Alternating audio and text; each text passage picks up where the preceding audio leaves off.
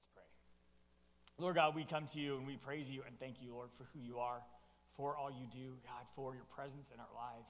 God, for the many different ways we can worship you. And Lord, we thank you for music. We thank you for prayer. We thank you for our time and our service, Lord, and the knowledge of learning in you, God, and we thank you for our money. And Lord, we offer back a portion of that today through the tithes, offerings, the gifts. And I thank you, God, for those that are faithfully giving. Lord, I ask today that you, Lord, would just give us your presence. Lord, that we would feel your spirit, Lord, here with us. God, that you would open our eyes and our hearts to what you need us to hear or experience today. And God, as you already know, sometimes we bring different needs with us. And God, as we come here this morning, Lord, we lay those needs at your feet. And God, those might just be praises and celebrating victories with you. Or it might be struggles. And God, we lay those at your feet as well. God, if we're struggling physically, if we're struggling financially, if we're struggling relationally, struggling emotionally, struggling spiritually, God, we ask for your special touch and hand and release your power in our lives. God, we thank you for being with us no matter what we face. God, this morning as we open your word, I pray that you would open again our eyes and our hearts and our minds to what you need us to see this morning. God, we thank you for the truth of your word. And God, I pray that you would guide us now as we continue in worship, Lord, through studying your word and learning and growing. And Lord, we love you. And God, thank you for loving us first. Guide us now. In Jesus' name we pray. Amen. So we are continuing this message series titled Life of Worship as we started the new year and started off with always these big ambitions, right, to make 24 better than 23 was. And with that said, we make all these kind of different commitments and resolutions and high hopes, right, for all that's coming. And so I wanted to start off this year, right, with looking at how do we truly worship God, because the reality is that's what we were made to do. Right, is we need God in our lives, and we, how we love God back is through our worship. He loved us first, right? He sent his son to live, to die, to be resurrected on the third day, to provide a way for us to be saved, to have a relationship with him.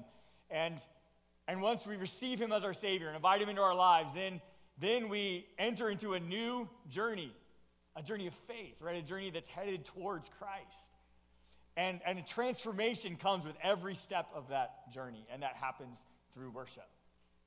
Yeah, our theme verses for this series are found in Romans chapter 12, verses 1 and 2. So if you have your Bible with you, I invite you to open with me to Romans 12. If you're here in person and don't have your own Bible, their Bible's provided for you in the seats. You're welcome to grab and use. If you're with us online, you can grab your Bible as well, or just follow along as I read it. But again, these verses should be very familiar by now, right? That's just kind of the point. That's why that's the theme of this series, right? Romans 12, 1 and 2 give before us what true worship is. Where it says, starting at verse 1, Romans chapter 12, "And so, dear brothers and sisters, I plead with you to give your bodies to God because of all he's done for you. Let them be a living and holy sacrifice, the kind he will find acceptable. This is truly the way to worship him. Don't copy the behavior and customs of this world, but let God transform you into a new person by changing the way you think. And then you will learn to know God's will for you, which is good and pleasing and perfect." Again, as we read these verses, we see right in the middle, right, the last sentence of verse 1, right before that leads into verse 2, is we have this statement that says, this is truly the way to worship him. And again, this naturally implies that there are false ways to worship. Right? That there are things that maybe we think are worship that maybe really aren't. Or even if they are acts of worship, that they're potentially a small part of what worship really is. Because we've been diving into this series and looking at all these different areas of life, we've realized and seen, right, that worship is one of those words that we throw out a lot, especially in churches. And oftentimes we can reduce it down to something that might be a part of what it is, but it's just a small part of the bigger picture concept that Scripture teaches us. You know, one of the most common ways we hear that word used is to describe the music part of the service. But it's way bigger than that. right? Or again, our worship service, we just come as something that we come to church to do. And the reality is that the biblical picture of that is that worship should be everything we do. Worship is how we love God back. Because he loved us first. Right? He loved us enough to send Christ, right? To live a sinless life, to die on the cross, to rise again. And again, he made the first move. And how we love God back is with everything in our lives, everything in our minds, everything in our hearts, right? Is that we offer that back to God in every moment we're breathing. Can be an act of worship. And as we look at that, we realize, again, from these verses, from this, this teaching on what true worship is, we have to start at the very foundational truth that everyone worships something. Everyone worships something. We were created for a relationship with our God, and we were created for worship. And so, again, if we're not worshiping God, if God's not in our lives, we chase after all kinds of things to try and fill that void in that hole. And everybody worships something because it's a part of how God created us. And the next thing we have to realize as we approach what is true worship is understanding that the destination of your journey will determine what you worship. Again, what do you give worth to in your life? What's your motivation? What do you do? And whatever the destination of your journey is, if it's God, right, if Jesus is the destination of our journey to be like him every day, then all we do moves us towards that end. And those are all acts of worship. If it's not God, right, again, we can put all kinds of different things, right? What's the goal of our life? What's our motivation? Why do we get up in the morning? What am I striving for? Right? Why do I go to work? Why do I parent my kids? Why do I do everything that I do? Right? Whatever the destination is, it determines how and what I will worship. And we see again in the definition of true worship tells us what true worship is. The first thing that we learn from these verses is that true worship starts with a relationship with Jesus Christ. Right? And that is how we can truly worship, right? And have God a part of our life because we were created to be in relationship with him. And when that relationship has been broken by our sin, right, by again, our rebellion, by all of that, then we have that void missing in our life. And I will tell you is that is the first step. If you are here today or if you're watching online and you've never prayed and accepted Christ as your Savior, this is where you start. This is how you start to that's the road to true worship, is it starts with a relationship with Jesus Christ. And have that relationship restored. And if you haven't done that, it's a simple prayer of confession and acceptance of God's love and grace and forgiveness, and to surrender of my will and to give it to the Lord. And say, Lord, I want my life to be about you. I want you to be the destination of my journey. And just a simple prayer, ask him in your life. That's how we start that relationship, and that's how true worship starts. And we also learn from these verses that true worship puts the focus on God instead of myself. Right? Because as a follower of Jesus, I'm now, again, when I start this transformation process, and it means, right, that my life is now about God, it's not about me. Because guess what? The world tells me it's all about me. Right? And yet this verse tells us to not copy the pattern of the world, right? But your life will look different. Your life will be different because true worship puts the focus on God instead of myself. As well as puts the focus on the why behind what I do. And the outside of our lives might look exactly the same as somebody who doesn't worship God. But our reasons behind what we do are going to be very, very different. Why? True worship puts the focus on the why behind what I do, and it puts the focus on God instead of myself.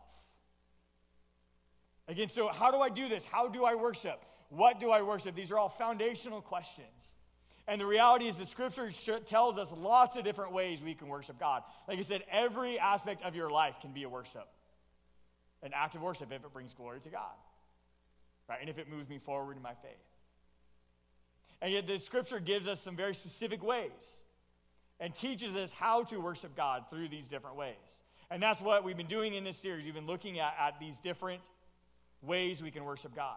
And again, there are many ways to worship him, and yet all of them will transform us.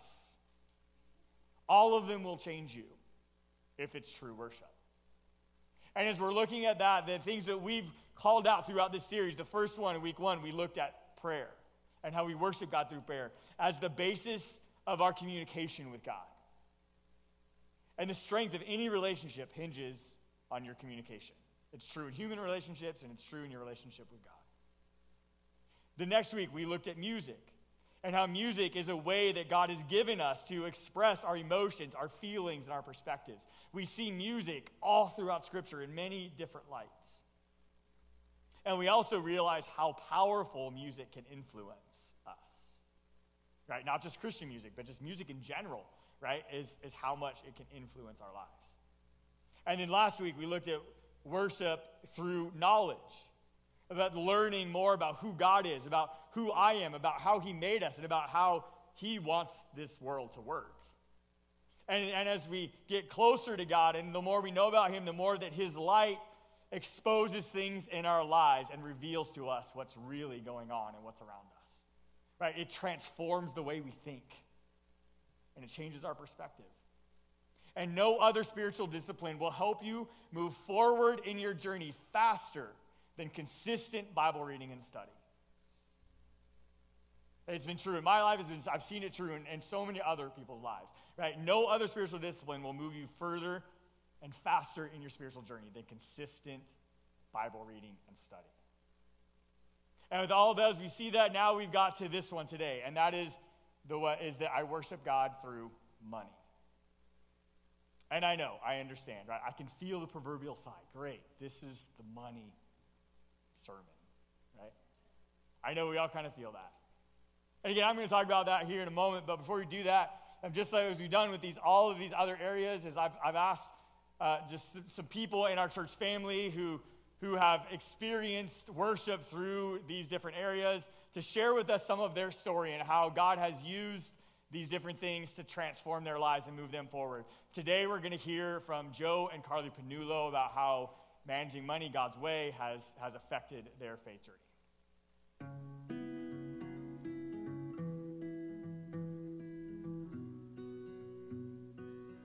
Hi, my name is Joe Panulo. This is my wife, Carly. We want to talk about tithing and how it relates, our relationship with God, and so kind of talking about in our younger years. We've been together for over 30 years, and when we were younger, I remember going to church, and we'd throw $5 in a plate, $20 in a plate, and at the time, raising 3 kids, and our careers were just starting, not making a lot of money. It seemed like a lot of money, but then you look at all the other things, going to Starbucks and getting a $6 coffee or whatever. It's like, why, looking back on it now, why was I not putting more into that plate? And it kind of goes to where our heart is and how we grew in our faith with Christ. But there came a point where I needed to do a full 10% of my paycheck.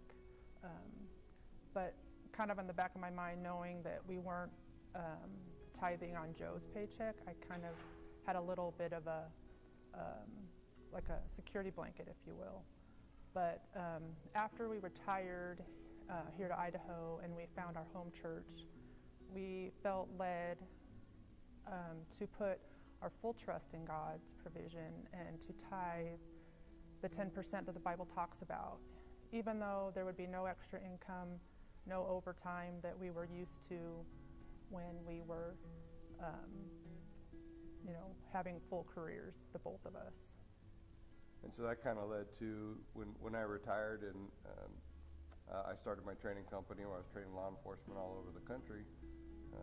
The company, it took off, and I was very busy, and a lot more income was coming in. And so as that money was coming in, because we always, throughout our years, had our money separate, and now, my wife takes care of all the bills because I'm not good at that stuff. So she does a great job with that. But as that income was coming in for the training, I started having guilty feelings of why I'm not giving my 10% from my training money. And not knowing, I go to my wife and explain to her that we need to start giving our full 10% to God and being faithful to him, because throughout the years he was always faithful to us, thinking about, a bill coming in and how are we going to pay for it, and then a check shows up in our mailbox for almost the exact amount that we needed, and that was God. At the time, not realizing that, now looking back, we do realize that. That was always God being faithful to us and providing for us. So when I asked my wife, I wanted to start paying, giving our 10%. Come to find out she was already doing it with all our other money, other retirement checks and everything. And so then as, my income comes in for the training, 10% goes to the church, and there's no thought to it because that's where our heart is with God and building his kingdom and how much that helps with so much. And that's why we do it.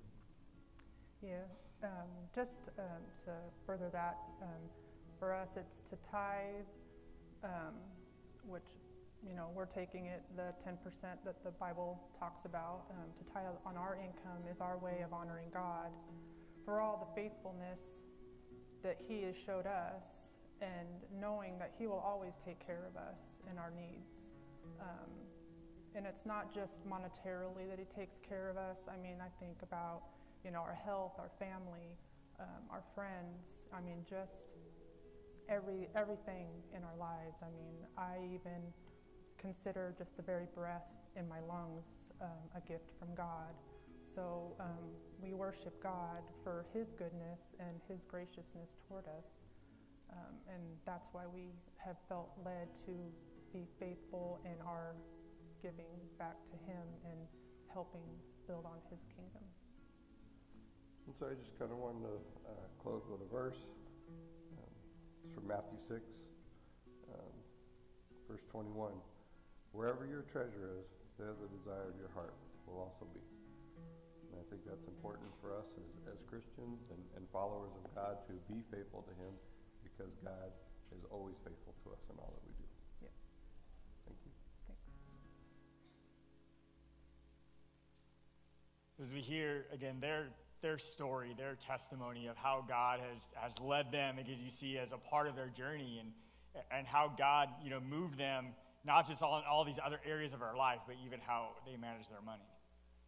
And I think as we look at that, again, they mentioned it. It was the first thing they said in the video, and something that just we see biblically is just true over and over and over again, is that biblical teaching about money is really about your heart. It's actually not about money at all. In fact, Scripture talks about money a lot. And when it does, it's never really about your money. It's always about your heart. The reality, that's what God wants, right? God wants your heart. He wants who you are, right? He wants your worship. And again, through all of the biblical teaching, and we see there's, again, lots of verses, and we're going to look at lots of verses today. We're going to, kind of go through them somewhat quickly, and because there's just so much. Hey, but as we jump into that, I want to start with this passage out of Mark chapter 7. And again, this is where Jesus, one of the many places where Jesus is going back and forth with the Pharisees and the religious leaders of the day. He did this a lot. And in Mark chapter 7, verses 6 through 8, Jesus replies to them. He says, "You hypocrites, Isaiah was right when he prophesied about you, for he wrote, 'These people honor me with their lips, but their hearts are far from me.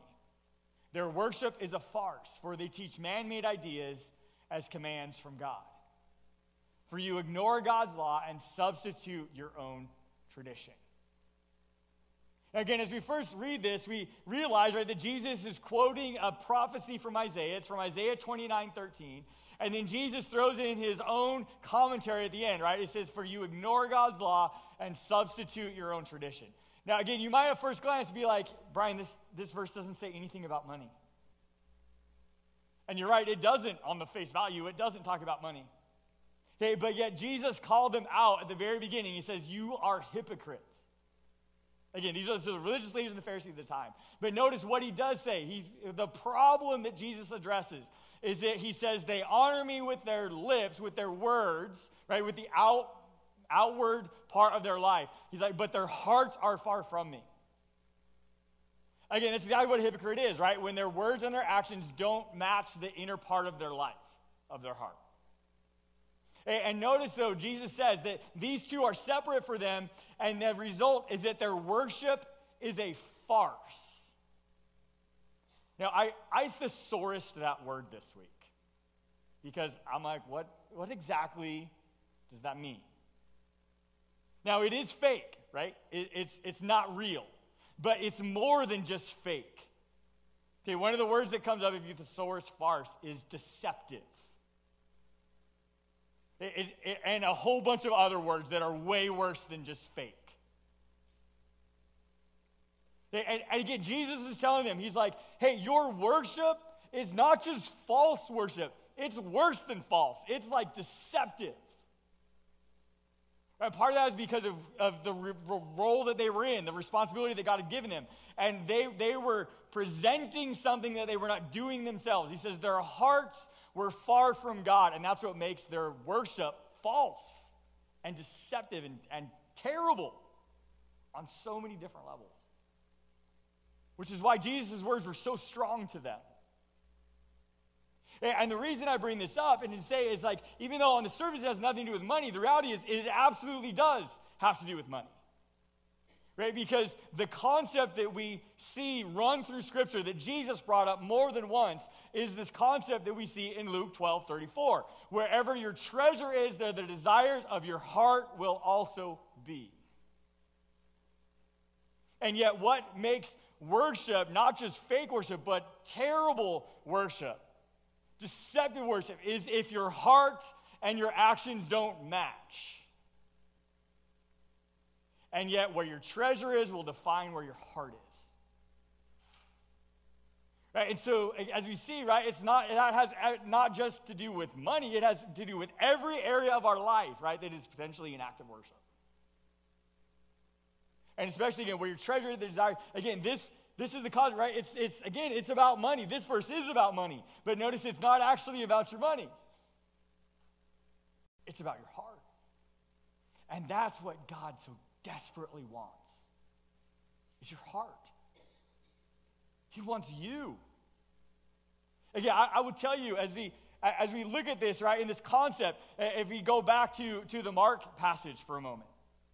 Okay, and as we look at this, right, Jesus pulls this out, right? He says that they take their man-made ideas and they replace those with the commands of God. Again, we have God's law, God's way. And he says, and you've taken that and you've put it in place with your own human tradition. And again, to say, as I realize, right, you're probably thinking like, wow, I came to church on the wrong week because I have to hear the money sermon. Right, and I'll tell you, the reason why, right, we feel that way is because I will tell you, when it comes to money, even Christian church teaching about money is there's all kinds of bad teaching and our own traditions and our own selfish ambitions that's been tied into teaching about money in churches. Okay, and there's all kinds of it around there. And because of that, right, a lot of pastors just completely ignore it and say, okay, I just won't ever talk about money. Okay, now, with that said, right, there's that elephant in the room when it comes to American Christian churches, isn't there? I know, some of you will be like, yup. Right, and so, but to say that, but the other side of this equation that Jesus gives us, right, is that we can't substitute our own tradition, but we do have to live up to God's law. Right, to God's way and what he teaches us. And to tell you is that if I never teach you anything about money from the scriptures, then I am a hypocrite as your pastor. Okay, because part of my responsibility as your pastor is to teach you what God's word says. Okay, and to present God's law, right, and his way of doing life and his way of worshiping and his way of handling money and all those kinds of things. And so if I don't teach you this sermon, I have to stand in front of Jesus one day and be held accountable to what he's put on my shoulders. And I'm not willing to stand there and say, sorry, Lord, I never touched money. Because God talks about money a lot in Scripture. But when he does, okay, it is not about money, it is about our heart. And the other thing to say is that part of the weirdness about money, okay, again, is because of as we give money, to a church or to a ministry, to an organization, whatever it is, right? If we tithe or whether it's offering, is that there's always kind of a question about, like, do they really need my money? How are they managing my money? How does it all work? And again, I just want to tell you, and I can only speak for Faith Journey Church because that's the church that God has put me in charge of running. At Faith Journey Church, we have layers and layers of checks and balances in counting the money and bringing it in and setting our budget and how we spend the money and where it goes and all of those things. And again, if anything that is not honoring of God is happening with money at any level, with any person, with any staff person, any board member, we will know it right away because we take it very seriously. And we go through these extensive processes every year to set our budget and kind of all these things. And there's levels of accountability and all those kinds of things. And now to say that, is even with that said, is that yes, the money you give to the church is what funds our budget every year. But again, I hope you can feel my heart, right, as I'm communicating this, is that this, again, me teaching you this, it's not self-serving. I know there's always that weirdness about it. And again, a mentor of mine, like when I was young in ministry, told me, he's like, always remember this, that whenever money's involved, people get weird. And it's just true. And I've seen that played out so many times. So like I said, I just wanted to address the elephant in the room before we jump into this. Right? Again, to say that is, again, all of the giving through that. As your pastor, I tell you, is I do not know who gives how much and how often. If you give to the church, if you tithe or you don't tithe, I don't know that. And quite frankly, it's none of my business. I don't want to know that. The only way that I will know is if you tell me. And so, again, I'm telling you, you don't have to tell me. I don't want to know. Again, our staff don't know. The board members don't know who gives how much and how often. There are just a few people because somebody has to know. Right? And again, those people are held accountable to the responsibility that comes with that. Now, again, with all of that said, is as we look at this, there's so much scripture about money. Right? There are ways that God has laid out in his law and throughout that about the ways we should handle money. And again, it starts with the very foundation of where your treasure is, there the desires of your heart will also be. And with that said, as we see, again, Jesus continues to kind of pick this fight with the Pharisees in many different places. Another place he addresses them, where he addresses tithing and money specifically with them, is in Matthew chapter 23, verses 23 and 24. Where it says, "What sorrow awaits you, teachers of religious law, and you Pharisees, hypocrites! For you are careful to tithe even the tiniest income from your herb gardens, but you ignore the more important aspects of the law, justice, mercy, and faith. You should tithe, yes, but do not neglect the more important things. Blind guides, you strain your water so you won't accidentally swallow a gnat, but you swallow a camel." Again, I've heard in some of the pushback, right, and some of that false teaching that's out there in Christian circles about tithing is that it's an Old Testament concept. It doesn't apply to us at this time within the New Testament church. And again, that Jesus never addresses it. And we can see in this passage, he does address it. He does bring it up. And he says, should you tithe? Yes, you should. But his point is that if you tithe, right, make sure you're doing it for the right reasons, right, and make sure that you're doing it to honor God, not yourself, right. Make sure that you don't not neglect the more important things. What are more important than your money? It's your heart. What's more important than your money? It is your acts of worship. Okay, and I will tell you, is God's love for you is not attached to whether you give to the church or not.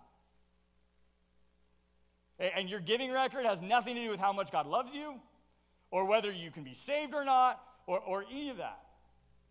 And yet, as we realize, though, that Jesus tells us that we should tithe, he says, but yet have a healthy picture of it. Also in Luke chapter 16, verses 13 and 14, Jesus tells us, he says, "No one can serve two masters, for you will hate one and love the other. You will be devoted to one and despise the other. You cannot serve God and be enslaved to money." And the Pharisees, who dearly loved their money, heard all this and scoffed at him. And now we see, right, why Jesus picks so many fights with these people. Because he calls them out. Right? And yet when he calls them out, he is telling them, he's like, but your heart is not with me. Again, you're outside you say the right things, you even put all this on people, but yet you yourself, your hearts are far from me. Right? And that's the biggest issue. And again, and Jesus tells them a concept that we need to fully understand as well, is that you cannot be devoted, you cannot worship God and also be enslaved to money. Again, he's very clear. There is no wiggle room in that statement. That either your heart is for God or it's not, right? It's a different master, and that master might be money or it might be something else. Okay, but again, what does God truly want? He wants your heart. And every act of worship that we have, whether it's money or anything else, right, needs to be focused on that, on God himself as the destination of our journey. Again, this word tithing has been thrown out a lot. And so, again, I want to address that just specifically as we look at this next kind of foundational truth when it comes to God's way about money, is that tithing is the biblical foundation of godly generosity. Okay, again, it's the biblical foundation, right? It's the starting point. It's the first thing that God tells us to do, right? And we get to that place. But again, it's not about the tithe specifically. It is about creating this heart and focus on generosity in our lives. As we dive deeper into this, is to say, remember, what is the goal of our faith as followers of Jesus? Again, the goal of our faith is not heaven. Right? The goal of our faith is to become holy like God is holy, to be transformed by his Spirit, to be more like him every day. That's the goal of our faith. And if that is the goal of our faith, right, then we follow God's example. Right? And that's how we move forward, right? Is we be transformed to be more like him every day. And the God that we serve is an incredibly generous God. Incredibly generous. And we start with the premise that's presented in a lot of places of Scripture. We're going to look at Psalms 24:1, where it says that the earth is the Lord's and everything in it. The world and all its people belong to him. So what is God's? Everything. What's not God's? Nothing. Everything in the world. Right? Us, our stuff, our jobs, our kids, our churches, our possessions, it's all God's. Everything in it is God's. Which means everything that I have in my life has come from him. Not just my stuff, right? But even the very breath in my lungs is from God. It's all his. And he gives it to us. He generously gives it to us. Right? He gave us his son, right, so that we could have a restored relationship with him. I mean, we serve an incredibly generous God. And as we realize that, then everything that I have in my life is his, which means that I am not the owner of any of it. I am just managing it for God. He has loaned it to me. Right? And as I realize that, it changes my entire perspective of how I live life. Right? Because if it's mine, we go through life with clenched fists, and I hold on to everything tightly. Whether it's my money, whether it's my kids, whether it's my marriage, my job, my house, my cars, like all those things, I just hold on to them so tightly because I've worked for them and they're mine. Right, but when we do that, right, is that it affects every area of our life. And yet, what God's calling us to do, not just through tithing, but to get to this place of generosity, is where I can live life with open hands. And say, God, you have entrusted me with all of this. Right, and it's still yours, but I'm going to manage it the way that I can and for your glory. Right, and again, it's all for you, Lord. It's not mine. And even God's love and his grace and his mercy and his presence, right, comes into me that is on and it flows back out through me, I hope. Right? And again, you look at that and realize none of it is mine. And if we think about that, again, we think about the living life of generosity and the living life with open hands, and which allows me to receive from God as well for it to flow back out, right? It's all just an act of worship of him. And when we think about that, this concept of tithing, and again, in Scripture, and it's given in Hebrew, a bunch of different ways, but the Hebrew word for tithe is literally translated as 10%. Okay, there's no other way to translate that word. Okay, that's what it means. That literal meaning of tithe is 10%. Okay, and that's where that 10% number comes from, okay? As we think about that, and with this idea that everything is God's, and realizing that God is not asking me to give him 10% of my stuff or of my money. Okay, God is letting me keep 90% of what he's brought into my life. And that is an incredibly generous God. Right? And God also made me, and he knows how much it will take to keep my heart focused in the right place. Right? Because again, 5% might not be enough. 15% is probably too much. Right? And God established that number, right? And he knows our hearts, and he knows what it will take to that.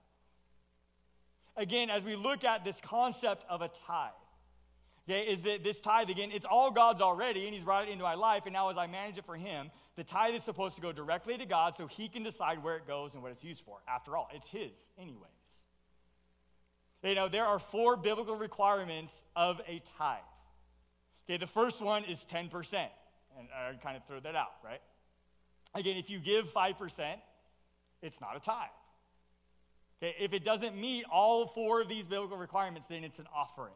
And again, those are addressed in Scripture as well. Like, that's part of a life of generosity. But the first one is 10%. The second biblical requirement for a tithe is that it is given with no strings attached. Right? Meaning that it's God's, and he's the one that manages it and directs how it's used. Okay, no strings attached.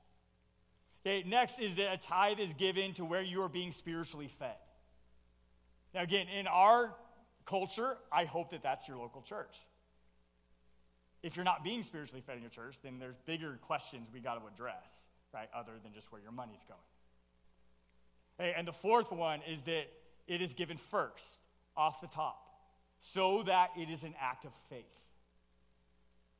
Right, so that I am telling God, when I give it first, it means that God, I am trusting you that I will get by with the 90 that's left. Right, because if we give it at the end, right, we all know how much money is left at the end of the month, don't we? Okay, and if we get to the end and we're like, if everything else is met, then God, you'll get yours, and then that's not an act of faith. Okay, and now again, if your giving doesn't meet all 4 of those requirements, it's not a tithe biblically, it's an offering. And we see there was different times where God had these conversations with his people, and about in the book of Malachi, he talked with them about, and they came to God, and they're like, God, how come you're holding back from us? How come we don't have your blessings? Why is everything going terrible? And God addresses several different things with his people in Malachi about why his blessing is not on them. One of them that he addresses is in Malachi 3, verses 9 and 10. And he addresses their tithe. He says, you are under a curse, for your whole nation has been cheating me. Bring all the tithes into the storehouse, so there will be enough food in my temple. If you do, says the Lord of heaven's armies, I will open the windows of heaven for you. I will pour out a blessing so great, you won't have enough room to take it in. Try it and put me to the test. Again, this is the only place in all of Scripture that God invites us to test him. Okay, and notice what it's connected to. It is connected to our tithe. And he says, do it all the way, right? Bring it all the way in. Now, again, the NIV version of this passage says, where it says bring all the tithes in NLT, it says bring the whole tithe, right? Which kind of implies that it's not that they weren't giving to God, it's that they weren't giving him the whole tithe, right? Again, as we look at that, again, think about this concept, Proverbs 3, verses 9 and 10. Where it says, honor the Lord with your wealth, with the first fruits of all your crops, and then your barns will be filled to overflowing, and your vats will brim over with new wine. Yeah, I would tell you, as just personally, right, so that to tell you just my own personal integrity, I'll tell you is that Maureen and I, we biblically tithe. Yeah, I will tell you again, we lead by example in that. And I will tell you, is we've seen this happen in our lives, and it's that, again, it brims over with new wine. Like we're full, we have what we need. And I will tell you, in our lives, I can tell you story after story after story, how things just show up in our lives for exactly the right price that we can afford. And sometimes, and it's not just money, it's different things. I tell you, we have gotten things that we need in our life for pennies on the dollar of what they are worth. And there's no other way to say it, just God does it. Again, we don't have time to go into all of those stories, but we have a lot of them. It's 2 Corinthians 31:12. It says, then they faithfully brought in the offerings, the tithes, and the dedicated things. I wanted to show you this passage because, and again, I gave you the New King James Version on your outline because this specifically shows the offerings, tithes, and stuff. Okay, and there are three distinctly different Hebrew words. Okay, and yet they're all brought in. It says they're all brought into and given to God. Okay, offerings, tithes, and dedicated things, or just stuff. As you think about this, and again, this concept of that God tells us, again, tithing is the foundation of a generous life, right? As we pattern after an incredibly generous God. And as once our heart is right and we get this right, then it opens the path to blessing. Okay, to God's blessings into your life. And God's blessings come in all kinds of ways. It's not just monetary. It's not just money. It's not just stuff. Okay, just God's blessings, again, just come in our lives through so many different ways. But when our heart is right, whether it's with money or any other area of worship, right, is it opens up to the path of blessing. And that is true with every area of worship, and it is also true with your money. Okay, 1 Timothy 6, verses 6 and 9 and 10. He says, yet true godliness with contentment is itself great wealth. But people who long to be rich fall into temptation and are trapped by many foolish and harmful desires that plunges them into ruin and destruction. For the love of money is the root of all kinds of evil. And some people craving money have wandered from the true faith and pierced themselves with many sorrows. There's a couple of things to point out. Again, I encourage you to underline or circle the phrase, true godliness with contentment. Okay, now that has a lot to do with your money, but it has a lot to do with a way bigger concept than just your bank account. True godliness with contentment is more than you can ever even describe, right? It's great wealth. And it has nothing to do with the balance of your bank account. It has everything to do with how you worship and what you worship.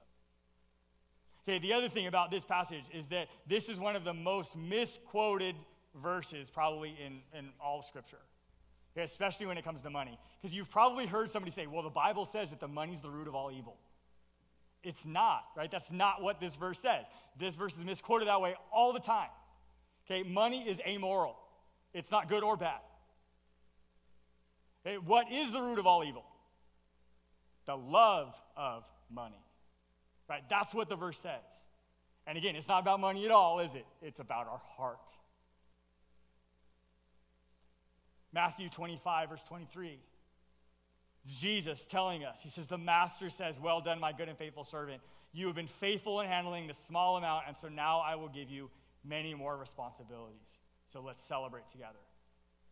If we truly are generous and manage all of God's stuff His way, then we will be given more because He knows we can be trusted with His stuff and with His presence and with His love and with His grace and His mercy and everything that flows into our lives and back out of us into the world, right? By God. If He can trust you with it, He will give you more. Again, we see this concept over and over and over again in Scripture. When He knows you can handle it, right, it is the path to blessing. Luke chapter 6, verse 38, where it says, give and you will receive. Your gift will return to you in full, pressed down, shaken together to make room for more, running over and poured into your lap. The amount you give will determine the amount you give back. Again, this is just an incredible word picture, right, of a life, living a life with open hands. Right, and not only is it open hands of life of generosity and can it flow out of me into the world, right, and I can represent God in that way, but it's the same way that God can bless me. Give you or receive. Right, that determines in that. And I would tell you, his wealth is seen over and over again in the Bible as a reward from God to those that are faithful and obedient. And therefore, again, I feel like another false teaching that's out there is it saying that as a Christian, you can't be wealthy. And I think that is a lie. Again, Scripture shows over and over and over again, right, that God blesses people with wealth. And yet, again, if you are wealthy, if you have money, and you're handling it God's way, don't let anybody ever make you feel guilty for being wealthy. Think about this, right? That, again, if we're close to God and we know we can handle it, and God gives us the more of his stuff, right? Whether it's through money or for anything else. Think about if more godly people had a whole bunch of money that they were ready to give away, think about how that would change our world. Right? Godly people with a lot of money absolutely would change our world when they live with open hands. Right? In fact, godly people with a lot of money could rid our culture of a need of any government assistance programs. How awesome would that be? Right? But God's people, again, have to handle it right and get that wealth and then be able to pass it on. Right? Godly, wealthy people absolutely could change this world. And I know we've talked about Financial Peace University, and it's talks about one of the things that is taught in that, one of the things that Dave says in that class, is he says the most fun you will ever have with money is outrageous generosity. Right? And that's one of the goals of that class, is to get your debt paid, get you to where you have money, and then you get to give it away in God's name. And you will never have more fun with money than blessing other people with God's stuff. Hey, my final thought for you this morning is this. Matthew 6, verses 32 and 33. It says, your heavenly Father already knows all your needs. So seek the kingdom of God above all else. Live righteously, and he will give you everything you need. Again, it's always about your heart. Right? Live about your worship, right? That it's about God above everything else in my life. He's above my finances. He's above my job. He's above my family. He's above everything. But he is the only thing worthy of my worship. And if I do that, God already knows your needs, and it says he will give you everything you need. That is a promise that we can stand on. I don't know where you're at in your faith journey today, but I hope that you'll take a step forward with it. Hey, maybe if you're here in person or watching online, you've never received Christ your Savior, that's where it starts. Right? Again, God doesn't need your money, but he desperately wants your heart. Take that step. Wherever you're at in your life, in your journey, take a step forward to him this morning. Lord God, that is our prayer today. God, that you would take everything we are. God, we offer it to you as an act of worship. God, we love you back because you first loved us. And God, may our lives bring you glory. May our lives be a testimony, God, to your love and your grace and your provision. And Lord, as we go this week, we commit that we will worship you in every area of our life. And Lord, we give you our heart. And Lord, I pray, God, that everything you bring into our lives, Lord, can be a reflection of you. Lord, that our hearts and our actions would match. God, because they're all focused on you. And God, we worship you today. We worship you with everything we have and everything we are. And God, as we go this week, I pray, God, that our worship, that our faith, that our trust in you, God, would show this world who you are. Lord, that your light would come into our lives and would shine through us into this dark world. God, we love you, we praise you, we worship you. Now, guide us as we go and as we